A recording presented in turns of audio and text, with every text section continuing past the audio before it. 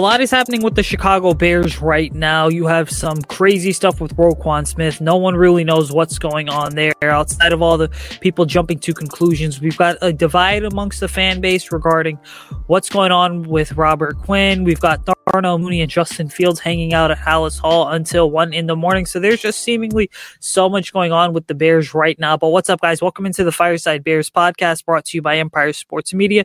You know me, the host, Usaid Kosher. You can follow me on Twitter at Usaid Kosher. Follow my friend Sam Stevenson on Twitter as well at Shy Sports Sam. He's back after a 2-week hiatus. Check us out on all podcasting platforms. Drop a 5-star review as well as a 5-star rating. All right, Sam, I know you've been gone for a couple weeks. We were in Cleveland for lacrosse. The 7th and final Stevenson child graduated high school this past weekend. I'm sure that was an exciting moment for you too. But how you doing today? And I know you're excited to get back into it. Yeah, you said it perfectly. It's been a kind of a wild roller coaster of events the past 2 weeks. For those of you who don't follow me on social media or keep up to date with things like you said does, graduated college, got a chance to compete in the NCAA Division III men's lacrosse tournament. Super cool experience. We didn't win our first game, unfortunately, but still super cool. And I still ended up getting NCAA pennant, which is awesome. None of my siblings or friends have one of these, so it's pretty cool. Really, really awesome experience, though. And then just kind of getting back into the swing of things a little bit for the summer. I've been a little MIA Bears-related content. I've been viewing, but not able to kind of participate as much. So I'm happy to be back. I'm happy to talk some Bears. I know May's a little bit slow at times with content and stuff, but there's still plenty of stuff to talk about. And I'm excited to be back, ready to rock and roll with Fireside Bears here. So it's going to be a great show. Happy to be back. I mean, listen, we're all excited to kind of continue going into the off season, but I think first things first, we have to start with some of the most basic of stuff. But over the weekend, I think, there was news circulating on Twitter about whether or not the Bears are really looking to trade Robert Quinn. And again, I don't think you can ever read into Jason La Canfora's narratives too much, but I think there is a fair question that needs to be asked, is that, are these rumors legitimate or not? And, I'm going to go ahead and say this, is that I don't think these rumors are necessarily super legitimate, just because when you kind of look at the different coaching trees in the NFL, you have Robert Quinn, who played some really good football under Rod Marinelli in Dallas, which was also a 4-3 defensive scheme, the same scheme the Bears are going to run here. And Matt Eberflus kind of learned some of his best work under Rod Marinelli too. So I don't think the Bears would go ahead and necessarily trade Robert Quinn, especially since he's coming off a 19.5 sack season and just reset the franchise record for sacks. But I also think that you have to understand is that Quinn talked about how he doesn't want to be traded, right? And his desire is to remain with the Bears in 2022 and possibly well beyond. Whereas this other source is kind of talking about how, oh yeah, Robert Quinn is going to be traded and the Bears are shopping Robert Quinn. So I think it's two totally different things there, but I just don't buy that the Bears are going to trade Robert Quinn.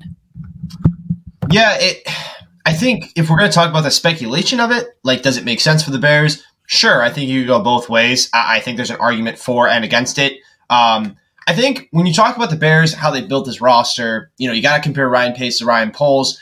When you signed Quinn a few years back, you were still trying to compete in the very narrow window that you had, or you at least believed that you still had, with Mitch Trubisky, Matt Nagy, and that kind of roster that they built. When you traded Khalil Mack this offseason, you changed the narrative to, okay, we're not in that position anymore. We got to really just reset the bar and kind of start over, start fresh with kind of the young talent we have and go from there. And I think a lot of people speculated, okay, so Quinn's going to be the next name to go, and he wasn't. And I think that surprised a lot of people. But it's a win-win narrative, because if you trade Robert Quinn, you're obviously loading up on draft picks, draft capital that you desperately need, especially for 2023 and beyond. But on the other hand, it's nice to have that veteran presence on the defense. I mean, again, you're talking about a defense that no longer has Khalil Mack, no longer has, probably won't have Akeem Hicks, a couple other names there as well. It's nice to have kind of that presence, someone with a little bit of continuity, especially with a new defense that's going to be run by a new head coach, new defensive coordinator, et cetera. Like I mentioned earlier, you're resetting the kind of the bar here and resetting the team. Again, this is all just me speculating a potential Robert Quinn trade. Ryan Poles made it very clear in a press conference a while ago. So far, Robert Quinn is a part of their plan right now. That is a narrative that you could probably look into and overanalyze and say, well, he said for right now, does that mean that there's a future where Robert Quinn's no longer on the roster? Absolutely. But I agree with you 100%. I think he is going to start the season in Chicago. I think he's happier in Chicago. I mean, he's getting paid a lot of money to do what he does, so I don't think any guy would be upset about that. But I absolutely agree with you, Said. I think this is all just kind of speculation at this point. Yeah, I think, and again, people want to talk all the time about, well, what compensation are you going to get for so-and-so player? And I would say this, it's almost hard to envision the Bears getting any sort of, the easiest way to term this would be just a compensation-friendly deal for the Bears. And what I mean by that is Quinn's on the books for around $15 million going into 2022. And so I think naturally the issues just come down to the fact that, like how much draft capital you can get for him. Like Ryan Poles pretty much went ahead and dumped Khalil Mack for a 2nd-round pick and 2 7th-round picks, right? But I also think that part of what played into Khalil Mack's trade value was just the fact that he was injured in 19, 20, and 21. Now, I do think that when you look at Robert Quinn, you're not going to get a 2nd-round pick for him just because Quinn's about 3 or 4 years older than Khalil Mack is anyway. But I think that if you can come away with at least an early day 3 pick, so you're talking a 4th rounder, possibly even a 5th rounder, you're good to go there. But then again, that also kind of really gets offset by one thing and one thing only, which is the fact that it doesn't make sense for the Bears to do that because getting a high day 3 pick means you probably are eating most of his salary. And I don't think for the Bears, it's just smart to dump even more dead money onto the books for this year because you've already got players like a Danny Trevathan, a Nick Foles, and Eddie Goldman, for example, that are kind of all on the books for this year. And so it doesn't make sense to continue paying a player to produce for another team and then get 1 or 2 draft picks in return. I think that what would be more beneficial is that the Bears go ahead and they keep Robert Quinn for the rest of 2022, knowing that this season's basically a wash. And then what you go ahead and do is you trade whatever you can, you just keep it on the roster, and next offseason you kind of make a swap and say, you know what, let's just make it kind of trade like this where we're basically trading Robert Quinn for $15 million. And what I mean by that more so is that releasing a player sometimes also counts as a form of trade. So just free up that cap space next offseason when you know you're going to need it more. Yeah, I think there's a lot that I would tend to agree with you on that. Again, the Bears are just in a weird cap space situation, so moving Quinn's contract just kind of adds to that situation. I mean, it's an absolute mess, the dead cap situation. The one thing I will say, though, is as the Bears and all the other NFL teams approach the trade deadline, I do definitely think that a Robert Quinn trade could be considered at that point, especially if he's any way productive as he was this past season. I look to the AFC right now, the absolute flock of players that have moved to the AFC, and I know for certain that there's going to be teams that are going to be desperately in need of pass rushing support, especially as teams start to prepare for the playoffs and start loading up. I always kind of look to a team like Kansas City. I think the connection's there, especially in that division now with the quarterback situation that's going on there. I think the AFC North is another team to monitor. I'm not going to try to go into all the specifics of that. The point that I'm trying to say is that if the Bears end up getting a solid offer as the season goes on and teams start getting desperate for pass rushing help, Robert Quinn's contract is pretty decent in terms of what the cap hit is. It's money that the Bears can move and potentially get more cap space in 2023 if you're willing to bite the bullet in 2022. The Bears do have some money to work with right now. It's definitely something to consider.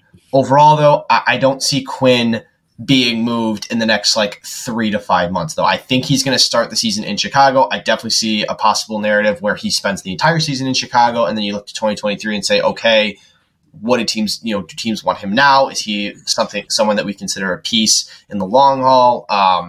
He is on the older side of 30, I think, but again, you can't deny that his 2021 season was nothing short but an incredible comeback from where he was in 2020. So I'm of the opinion we'll wait and see, but again, I think the trade rumors are exactly that. I think they're trade rumors, going back to kind of what we were originally talking about. So let me ask you this follow-up question, because you mentioned possibly trading Robert Quinn in 2023.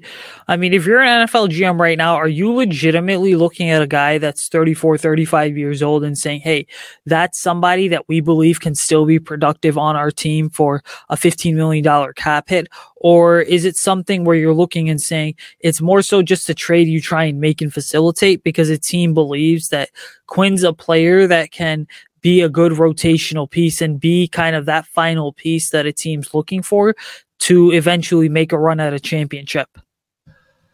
I think it depends. I think a lot of that depends on how the 2022 season goes. If we're talking about a hypothetical 2023 trade, an older player, it's hard to justify, what his trade value would be. Again, I think if you're a contender, I think you're looking at the Robert Quinn situation and monitoring it, whether it is this season or next. If you're a team with just young talent on your defense, Robert Quinn might be a nice veteran presence, a guy to rotate on third down, kind of like what you mentioned. So I think regardless, to answer your question, I think both is definitely on the table. I think it depends on the team. I think it depends on how he plays in 2022. Again, a lot of hypotheticals, but I could see an answer to both in terms of this question. Switching over from the Robert Quinn trade rumors and whatever that messy saga is, I think it's time to focus on the present, but as well as the future here in Chicago, which is a lot of what we're doing here at Fireside Bears Facts. I was actually in the city today, and when they say Chicago is the best summer city in the world, I think when you're going south on Lakeshore Drive, and whether you're going north or south, I mean, you're just kind of driving the entire way down there. And let me just say, kind of once you get past North Avenue Beach, certainly does showcase why Chicago is the best summer city in the world, especially when you're in that Hyde Park area, because you can find a nice calming time by the lake, a nice calm spot where really there's not much of anything besides traffic. Also passed by Soldier Field today and just thought of how it's going to be Arlington Heights Stadium in a couple weeks, a couple years here, because the plan has been made supposedly public, or the supposed blueprint's been made public. But talking about both the present and the future, Sam, I think we would be foolish to not discuss the happenings at Hallis Hall with Justin Fields and Darnell Mooney hanging out there till nearly 1 a.m. I mean, I think that that's a connection that last season was so unique, because we saw Mooney put up 1,000 yards with really 3 different quarterbacks. We saw Justin really develop a chemistry with Darnell Mooney from day one. If you remember Justin's first official home start on that first drive against the Lions in week 4, Justin was 3 for 3 for 29 yards, connected with Mooney all 3 times. I thought that as the year went on, what you saw more and more was that the wide receiver connections in Chicago became more about Fields to Mooney than they did about Fields to anybody else. But I think this is a connection that's going to define 2022 for the Bears, but really the next couple of years moving forward. It's interesting that you talk about Fields' first kind of quote-unquote official start against the Lions, because that's actually something that I wrote down I wanted to talk about a little bit. When we talk about the Fields to Mooney connection, I think something that's very important is something that each player does very well, and that the offense needs both these players to do very well in order to be successful amidst a lot of other things. So when you watch Darnell Mooney, one of the things that he thrives with, that I think he just ultimately hasn't been able to showcase off as much due to kind of the inconsistency at quarterback position, is his deeper, longer routes in his route tree. Now, you have a second-year quarterback in Justin Fields who is an excellent deep ball. Both Matt Nagy and Matt Eberflus commented on this in both OTAs and training camp, that Justin Fields, when he throws it deep, throws it very, very well and very accurate. I would argue that he was probably the most accurate quarterback in his draft class when it comes to deep balls, throwing them. So what I'm trying to get here is that Mooney had 2-3 huge kind of gains in that game when Fields had enough time to throw the ball deep. And Matt Eberflus even discussed it today on Tuesday. Like, Justin Fields, when he throws the ball, like when he's able to throw it deep and connect on these longer routes, like he's very good at it. And I think this matters because the Bears are going to run the ball a lot. They're going to set up a lot of play action, a lot of outside zone schemes. This is going to allow for some shots downfield. This is what Justin Fields is going to be able to thrive with a little bit. You combine Justin Fields' deep ball accuracy with Darnell Mooney's ability to get open deep, there's going to be a lot of potential success there. Fields desperately needs that when it comes to his second-year development. He needs to be able to connect on these deeper routes. So when I talk about the importance of Justin Fields to Darnell Mooney, I'm really glad you brought up that game because there's potential for that to be a consistent thing, not just against the Detroit Lions defense that wasn't very good in 2021. So I'm really glad you brought that up because I think that's a really important thing to discuss here. If those two are able to continue to build on those strengths in their game, combined with other offensive elements, that connection could be really, really, really cool. Yeah, I would say this in terms of just what's going down with the offense is that, and look, we'll get into this in just a moment here, but I think that this is such an important connection because let's be honest about something. I mean, the last time I feel like the Bears had a legitimate wide receiver that had significant amount of chemistry with the quarterbacks was, let's just call it how it is. It's when the Bears traded for Brandon Marshall, I believe going into the 2012 or the 2013 season at the time. And I think that was primarily because Jay Cutler and Brandon Marshall had spent a couple of years together in Denver when both their young careers really took off. But I think that this one matters more than anything because, I mean, look, if we're going to be honest about something, it's just the fact that last year we're all sitting here at this time and the hot debates around the Bears revolved around whether or not Justin should be the starter or Andy Dalton should be the starter. And, we saw when the Bears eventually got to training camp about a month and a half down the line is that what happened is the Bears were kind of giving Justin scout team reps, not really giving him reps at all. But then when he did work with the ones, it was very limited. And then you had times where the Miami Dolphins were in town for joint practices. And really that was something where Justin was getting some playing time, but he wasn't getting a lot. And then Justin had the strong performances in the preseason. And everyone was talking about how, well, it's only preseason, it's second, it's third stringers. But I think that there's still some hope that we saw there. Now, the reason I bring all that up is because last offseason, one of the big issues was chemistry with the quarterback, right? And this offseason, I don't think that chemistry between quarterback and wide receiver is necessarily going to be a major issue because, again, Justin's going into this year as the unquestioned starter, which I think that necessarily just means that, you have to set a high standard for Justin, and Justin set a high standard for himself, is that all these players, whether it's Mooney, Equanimous St. Brown, Byron Pringle, Velus Jones Jr., I'll even throw in there, that those are players that Justin's going to be expected to have good chemistry with. And I think that the starting and foundational piece for this offense is that Fields to Mooney connection. There's obviously a lot of other foundational pieces, but Fields to Mooney, I think, is one of the ones that we're going to be talking about for the next month and a half. And when training camp rolls around, I think we're going to revisit this again as we evaluate their progress. Yeah, I'm glad you kind of talked about training camp last year. I'm glad you kind of talked about the relationship between those two because it was something that I wanted to add. The only thing I wanted to kind of chip onto here and add on is continuity. When we're comparing the wide receiver room last year to this year, again, you mentioned it perfectly. Fields got basically no reps with the ones, the ones being Allen Robinson, Darnell Mooney, Marquise Goodwin. I mean, you could maybe even argue Mir Bird was in there every now and then.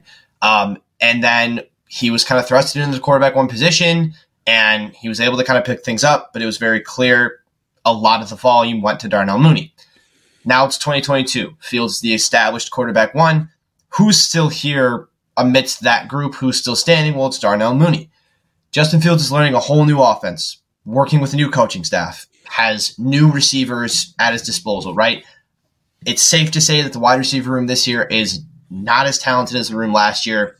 Obviously, production could be different, but ultimately, I think most people would take last year's wide receiver core to this year's wide receiver core. Maybe I'm wrong in that regard. Having some continuity, some consistency, a player that you know how he's going to be able to run his routes, you know how he breaks out of routes, you know how consistent he is with his hands, you know what routes he likes, you know what routes he doesn't like, you know where to place the ball for him, you know where to not place the ball for him. and a guy that you can hold accountable because you know that he is your go-to guy, that's going to be so huge for this offense and so important for Justin Fields' development. So, again, continuity is going to be a huge thing for the Bears, especially, kind of looking towards the long haul with hopefully these two players being pieces in this Bears offense long term. Continuity is certainly one thing. You could also go ahead and label it a factor, but I think we also have to ask ourselves here, getting away from the Fields to Mooney connection, Sam, what is one factor that you think can define the Bears offense in 2022? And I'm asking because I recently wrote an article on this for Empire Sports Media, but I think it's just such a critical argument to have because there's so many different factors for what the Bears hope is going to be a well-oiled machine.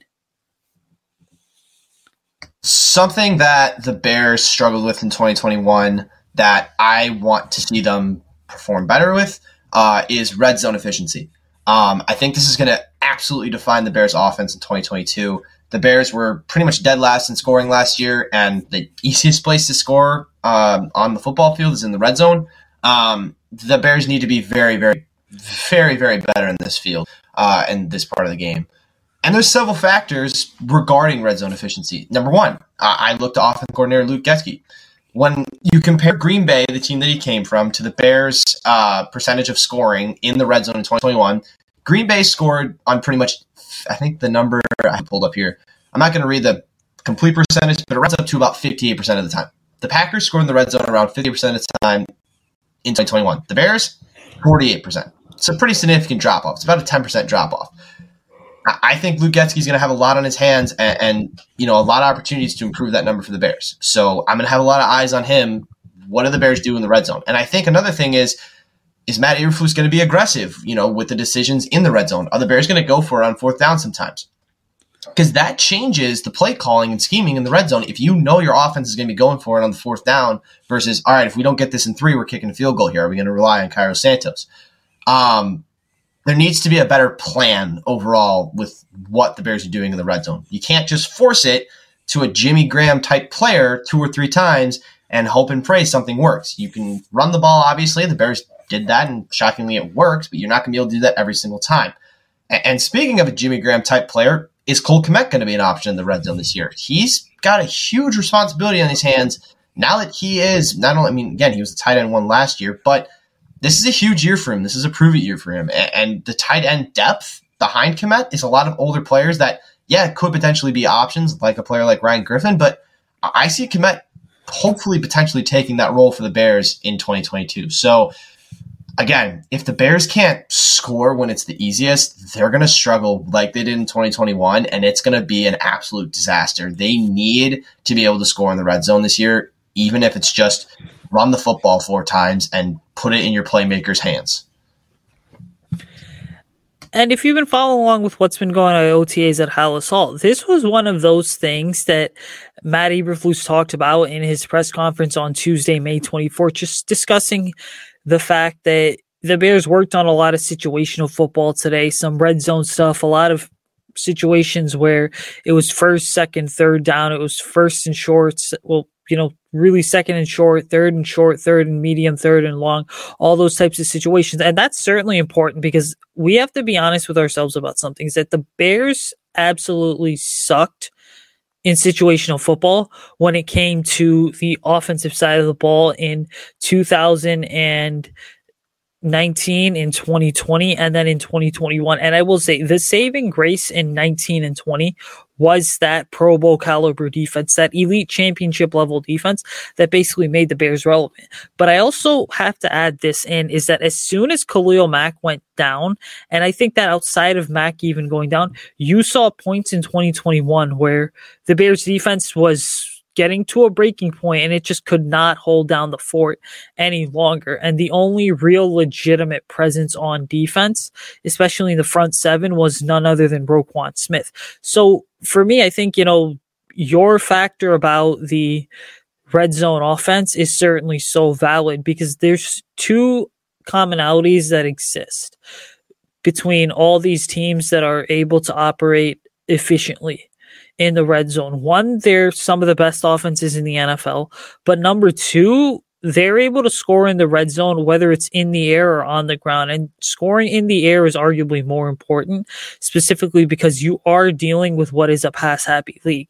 Now, for me, the one factor outside of the Field/Mooney connection I think is going to define the Bears offense in 2022 is without a doubt one of the Bears free agent signings this offseason. I think that Lucas Patrick, when you look at him just as a player overall, he is somebody that is going to be a dark horse candidate to win Bears MVP this year. Because I've said this multiple times. The perfect word to describe the Bears is uncertainty going into 2022. And you know what? This is a bit of a generic argument, but what happens during the first few weeks of training camp is going to go a long way towards determining what the offensive line looks like. That much we can agree on. But I think when you have a player like Lucas Patrick on the roster who's been basically guaranteed the center position, I think that it's Lucas Patrick's to lose at this point. That there's so much that goes into it because you're dealing with who plays left tackle, right guard, left guard. But we also have to really understand something is that having a good veteran presence at center that knows your offense is one of the most underrated commodities in the NFL. Because the reality is this, is that whatever you think about Oil and Krutz, who, again, is a giant Sam Mustipher fanboy, the reality is that Oil and Krutz left town nearly 10 or 11 years ago. And the Bears have kind of cycled through center after center after center. We first thought it was going to be Hronis Grasu in 2015. Wasn't Grasu at all. Then we thought it was going to be Cody Whitehair, but Cody is, let's just be honest, just better suited to play left guard. He does not have that power needed or the smarts needed to go ahead and play center. And so ultimately, I think that Lucas Patrick can be that guy specifically because he's going to do two things. One, he's familiar with Luke Getsy and the offense that's going to be run coming in from Green Bay. But then number two, I think that Patrick's presence essentially helps speed up the entire learning process. One, for the entire offensive line as a whole, two, for the offense, but then three, and I think this is the biggest thing of all, but for the development of Justin Fields. Yeah, talked about it earlier. Continuity is a huge thing, like I mentioned. Patrick following Getsky to the Bears is huge. I absolutely agree with your point. Like having a center that not only understands the offense, but can run it efficiently and kind of help an offensive line that just has a lot of question marks is huge. But again, this is going to be Patrick's first year playing center in the NFL. And not only that, but like stepping into a starting role. And you know me, I'm a former center. I know Max is a center, huge center fan. But it's a very important position, arguably the most important position on the offensive line. You could probably argue left tackle, but we don't need to go into that argument. So it's going to be huge there. I honestly think you could take that point and take his name out and insert any of the players on the offensive line who are placeholder starters right now and have the exact same conversation, just with a different position. I think the offensive line this year is very unproven. They're still not even a real set right guard right now. And I would even argue that left tackle isn't fully established right now, although I know a lot of Bears fans believe in Larry Borom. I hope Larry Borom is the left tackle for the Bears, but again, I still think it's very unproven and very unsure right now. I think really the only position that is solidified is probably Patrick at center and Cody Whitehair probably at left guard, but we'll see. So again, I think you can make this conversation for all the offensive lineman positions and the group as a whole. If the Bears offensive line can be anything better than they were in 2021, this offense could be surprisingly solid. So I have to ask you this because you mentioned the names Larry Borom and Tevin Jenkins. I mean, I don't know if you saw the tidbit today, but Tevin basically admitted that he was starting at right tackle. What do you think of all that? Because a lot of people coming out of the NFL draft in 2021, coming out of college, had Tevin Jenkins rated as a pure left tackle. But when the Bears were able to trade up from 53 to 39 to even grab Tevin Jenkins in the 2021 NFL draft, there was a lot of people were shocked because it was a top 20 player on the board. But then also you add in this factor, which I think is just the fact that the Bears basically drafted Tevin Jenkins and then released Charles Leno Jr. a couple days later, right? So I think with this, what you're seeing is the fact that Ryan Poles recognizes it's just Tevin's more natural fit is going to be right tackle more than left tackle. And I think this organization recognizes it too. But I also have to say there's a bit of an intrigue here in this whole situation because a lot of the extensive tape the Bears organization has on Larry Borom last year does come at left tackle. And so now you wonder what exactly is really playing a role in what Jenkins and Borom are doing here at OTAs. Is it the tape from last year, or is it the fact that this is a coaching staff that's just trying to see what they have in both these offensive linemen? I hope it's a little bit of both. In all honesty, the fact that both guys were able to play last season, I think really helps, especially Borom as a fifth-round pick. Like, there's no guarantee how long you're going to be able to stay on a team, let alone as a starter. And I think for Tevin Jenkins, I love the fit at right tackle. I think he was always more of an ideal fit at right tackle. It truly kind of felt like the Bears were addressing a positional need because they had to cut Charles Leonard Jr. just because of the salary cap reasons and being like, all right, well, Tevin Jenkins can just be in the plug-in to kind of be the solution there. And I think he's going to be a very good player. I'm very excited to see if he can get a full season under his belt. Because the potential is really there. I'm really excited to see him, especially at right tackle, because I just think that's more of a suitable fit for him coming out of college. Again, I loved the pick last year. I didn't love him being the right, I thought he was going to be our right tackle to replace, oh my gosh, his name, Bobby Massey, but that was clearly not in the Bears' plan. So I like this switch.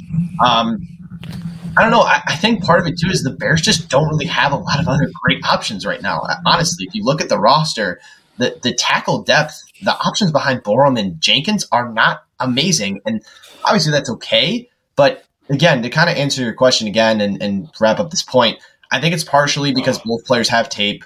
So the Bears, the Bears' new regime kind of knows at least like, hey, these guys can play NFL football. Let's see if they can be long-term pieces.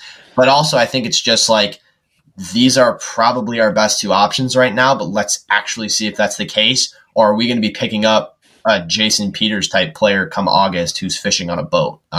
So we'll see, but obviously very optimistic, but cautiously optimistic. Okay, so you mentioned Jason Peters, which just brings up another follow-up question. So you did this to yourself, but look, the Bears drafted multiple offensive linemen, guys like Braxton Jones, Jatire Carter, and Doug Kramer's in there, Zachary Thomas. And in a way, this is a terrible question to ask, but I also think you have to ask it. If you put your GM shoes on and your GM hat on, let's just say Borom and Jenkins struggle. Are you going ahead and benching one of them to let a guy like a Braxton Jones or a Jatire Carter, I believe is his name? Are you letting one of those guys take reps in an actual NFL game, or are you just kind of saying, you know what, I'm going to go ahead and see what's out on the street and bring that person in? I think a lot of the answer to my question for this question will depend on how training camp goes. I think of all the offensive linemen that were drafted, I think the player with the best shot of playing some reps this year is probably Braxton Jones. But again, I can't give like a surefire answer because I don't know if any of these four guys can play at all. Again, it's nice to have four rookie offensive linemen, but are these going to be four rookie offensive linemen that two of them don't even make the active 53 and two of them never see a snap until maybe the second half of the season? Or is a Braxton Jones going to shock the world and be the Bears starting left tackle come week one and beat out a Larry Borom? Or, is a Zach Thomas going to be the surprising Trey Smith 2.0 that makes the starting offensive line at right guard, which a lot of Bears fans want to happen, but I don't think he's there yet. So that's an entirely different conversation. So the best way to answer your question is we'll have to see come August. I think the Bears are not done addressing this offensive line. I think there's going to be really good players made available when the active 53-man rosters are announced. The Bears have gotten really good players in the past, waiting until August and early September. So we'll see. That's the best way I can answer that question because it's May. I don't have a great answer. I don't know obviously the only two rookies right now that I think are surefire starters are Kyler Gordon and Jaquan Brisker. And I think, again, it's a lot easier, I think, to evaluate those two right now in these sort of no pads, 7-on-7 mini camp style practices versus offensive linemen. Get the pads on, we can start having that conversation, but don't have a great answer for you with that. See, and I'm going to throw this out there. I would personally go ahead and bench Jenkins or Borum in favor of one of these guys if the first two struggle. And the reason I say that is because what I don't want to happen is this is talking about in the short term or long term. In the short term, you're just trying to see what a player like a Braxton Jones can do. Okay, that much we can agree on. But also in the long term, I think the reality of the situation comes down to the fact that if you give Jones these reps in 2022, you have such a major advantage going into the 2023 offseason where you can focus on what he did well, what he struggled with, and just his development overall, instead of just looking at him as another depth piece to basically go ahead and compete for the job or even a spot on the roster. And so that's why I think if Bourne and Jenkins struggle, you can bet your boots I'm going with one of these rookie offensive linemen, because those guys may get tossed around their first season. But let's be honest, none of these offensive linemen were perfect in year one anyway. And I also think that you have to operate on what's best for the franchise long term. And if you trade down 5 times like the Bears did on day 3 and go ahead and draft one of these players, you better give them a fair chance to start, because that was basically Ryan Pohl's statement in terms of what we have right now in the offensive line is good, but we don't think it's good enough in terms of starters, in terms of depth pieces. So let's light a fire under these guys. Forgetting about Ryan Poles for just a second here. I mean, let's take it back to the Ryan Pace era though, Sam, because there's still a handful of Ryan Pace players on this roster. But what player do you think was drafted by Ryan Pace or acquired via trade or free agency that needs to prove themselves in 2022? Name that has circulated around Bears Twitter a little bit today, cornerback Jalen Johnson.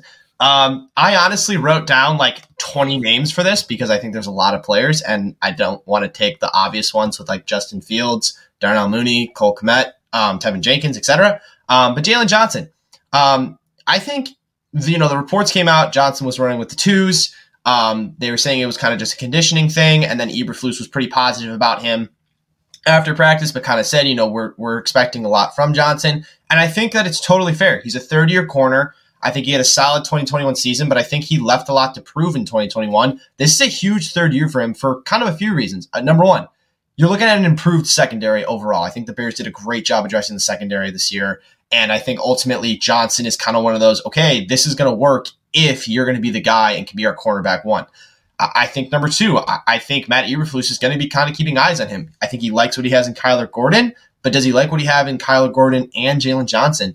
And number three, if come 2023, 2024, if when Jalen Johnson's ready to hit that next contract, if he wants a Jair Alexander kind of contract or big big money when it comes to the quarterback market, you want top money, man, you got to earn it. You got to prove that you can be this guy, because the NFC North, you're looking at the wide receivers in the NFC North.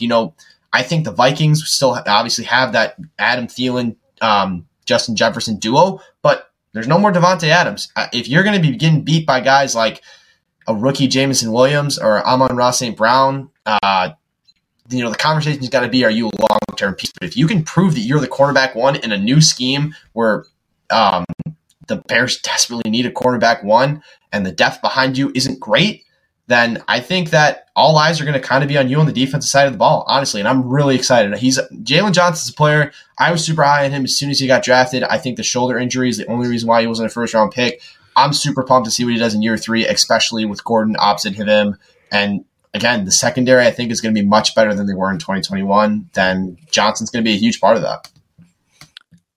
So I know you saw the news saying that Jalen Johnson was running with the twos today.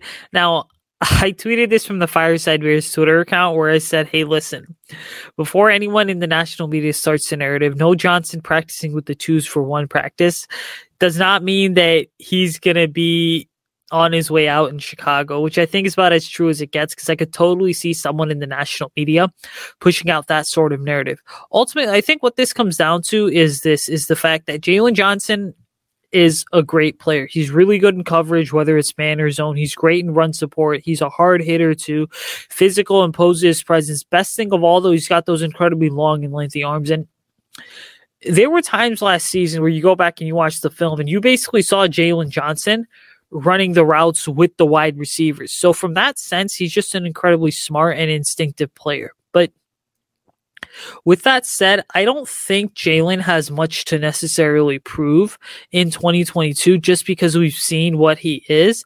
I still think that the only quote unquote room for improvement is obviously him going ahead and him becoming more efficient in terms of and effective in terms of generating takeaways, creating takeaways, coming up with the football, getting interceptions. I mean, he's only got one forced fumble and one interception in his entire career, but that's also because the Bears secondary was so bad last season that they were basically forcing him to play in coverage on so many different occasions and stop the pass rather than actually focus on generating takeaways. But with Gordon, Brisker in the fold, I think that really matters now because the Bears are going to be able to do so. Now, you mentioned Jalen Johnson at DB. I'm going to stick with another defensive back. I think the one player who's got more to prove than anyone on the Bears in 2022 is without a doubt Eddie Jackson. And I say Eddie Jackson simply because he had that monster year in 2018. 19 was pretty good. 2020 and 21 really fell off. We really don't know what happened. Obviously, really went ahead and really struggled in coverage.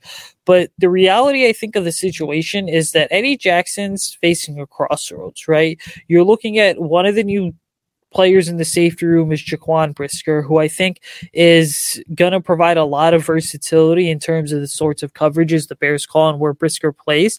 But I also think that when you look at Eddie Jackson as a player, he's had 2 down years. The question is, can he rebound with a new coaching staff and a fresh start and a defense that's catered to his strengths? Because he is going to be your kind of long rangey safety that's playing in those cover one situations. So ultimately, when you look at Eddie Jackson overall, I mean, he is one player that I think has more to prove than anyone, especially because he's going to be evaluated through a fresh set of eyes. Yeah, I would consider his contract a 1-year prove-it deal pretty much because if he fails to prove it this year, the Bears are just going to get out of his contract next year. I really hope Eddie Jackson can be that safety from 2018 or at least a version of it.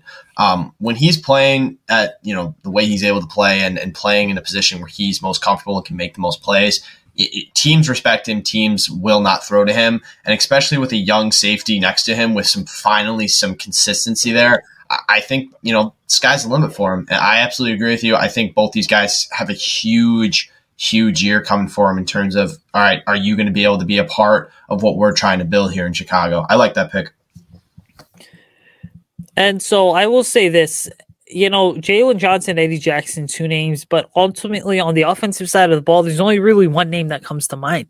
And I think it's either Cody Whitehair or Cole Kmet. And again, I want to start with Cody first because Cody, let's be honest, he was basically the unprecedented leader of the Bears offensive line after Kyle Long retired. And Cody's been in the league since 2016. He's going into year 7 at this point, I believe. So as I kind of get my thoughts back here together, I think that what needs to be said is just the simple fact that Cody played much better when Kyle Long was on the offensive line, if we're going to be honest with ourselves. And so Cody Whitehair is another legitimate name that has to prove himself. But then also another player I think is Cole Kmet, because if you're Cole Kmet, obviously said today Justin Fields is a beautiful deep ball, but also if you're the Bears right now, you're looking at Cole Kmet and you're asking yourself, is he really a legitimate fit into the kind of scheme we're running? Yes, he is. No, he isn't. Could we look to replace him next offseason via the NFL draft, if possible at all, with a more legitimate receiving threat and a dynamic receiver at the tight end position that can both play on the line of scrimmage, but also line up in the slot? So really, it's slim pickings here because you could name someone such as Travis Gibson, but I also think that Travis Gibson went ahead and proved more than enough people wrong last year, especially having to fill in halfway through the year with the injury to Khalil Mack. I think all those guys are great mentions here. Again, I think Cole Kmet is a pretty criticized player. I think the expectations for him are always high. This is going to be a huge 3rd year for him. I think Cody Whitehair is probably past the prime of his play, but we'll see if maybe this new offensive line and a new kind of sort of scheme will help improve his play again. Travis Gibson, I think, is in a really good position to kind of break out in year 3. But, I think it's a lot of what ifs, and we'll see. And ultimately, here's to hoping that some of these pieces from Ryan Pace end up being huge factors this year and maybe beyond this year. So lots of names that you could throw into the mix here. But ultimately, I like those 3 names as well as potential options. Just saying, I can't wait for the narrative and the memes that come out, as well as the gifts when Cole Kmet is able to walk to the new stadium in Arlington Heights, because that's literally where his family's based out of. And I'm pretty sure I'm giving you ideas a couple of years too early. But listen, I mean, we talked a lot on this show, right, about just what's happening with the Bears, what's happening with all the players. I think for once we need to switch over to the head coach and ask this, just what are your realistic expectations for Matt Eberflus as a head coach going into year 1? Honestly, they're not very high, because we're coming off of going from Matt Nagy, who was coach of the year, to basically being run out of Chicago. I think it's hard to kind of set super high expectations because this roster's young. It's full of potential, full of untapped talent, but it's also lacking in talent in a lot of areas.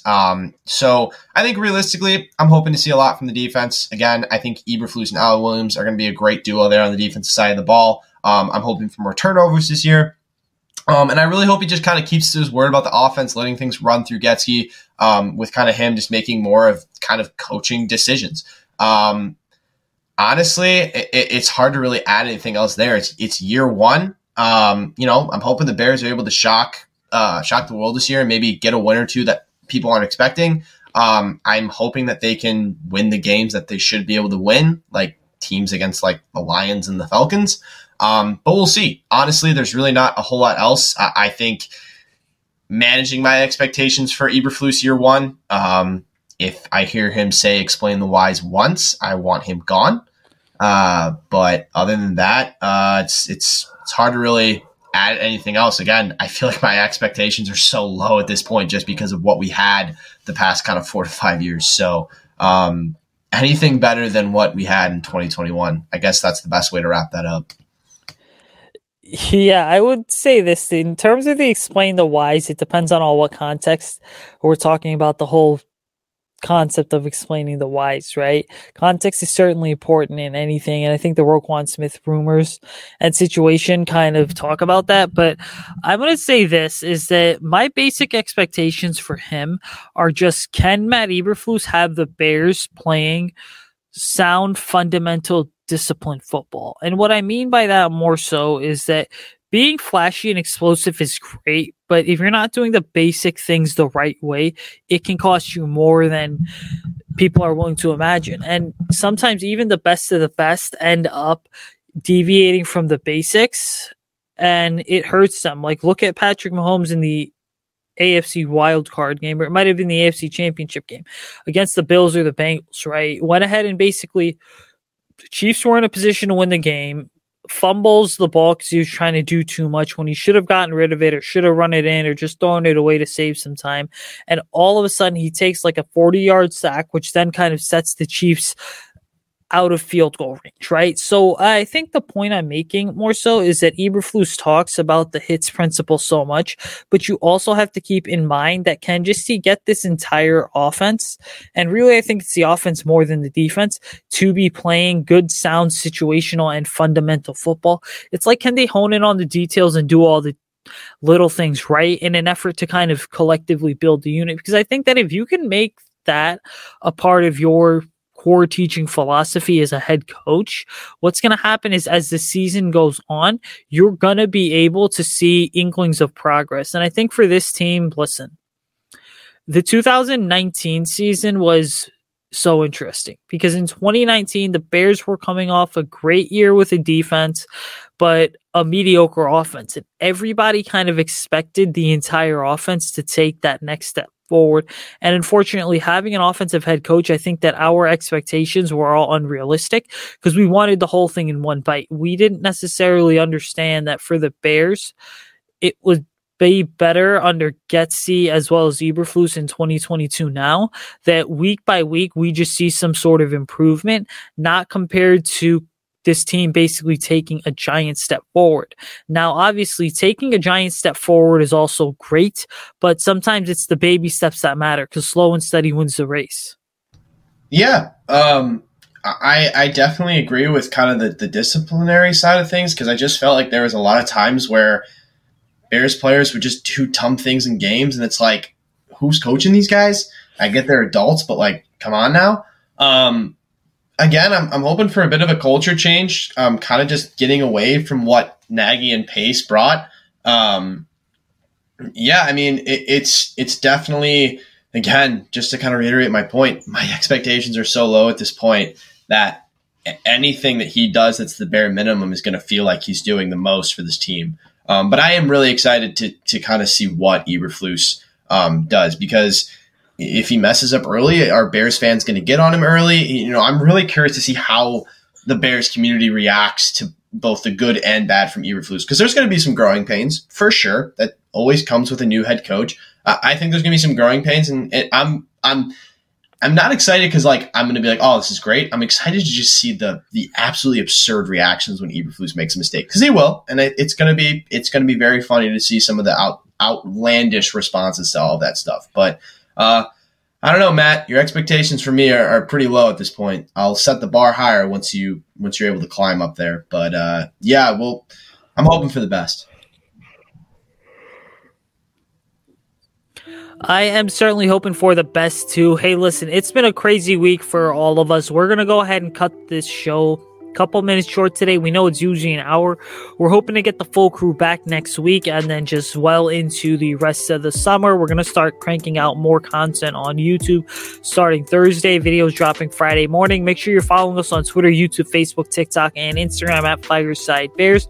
Make sure you're following myself and Sam on Twitter at Usaid Culture and at Shy Sports Sam. Leave a 5-star rating. Leave a great review for us. Rate, review, subscribe to us on all podcasting platforms.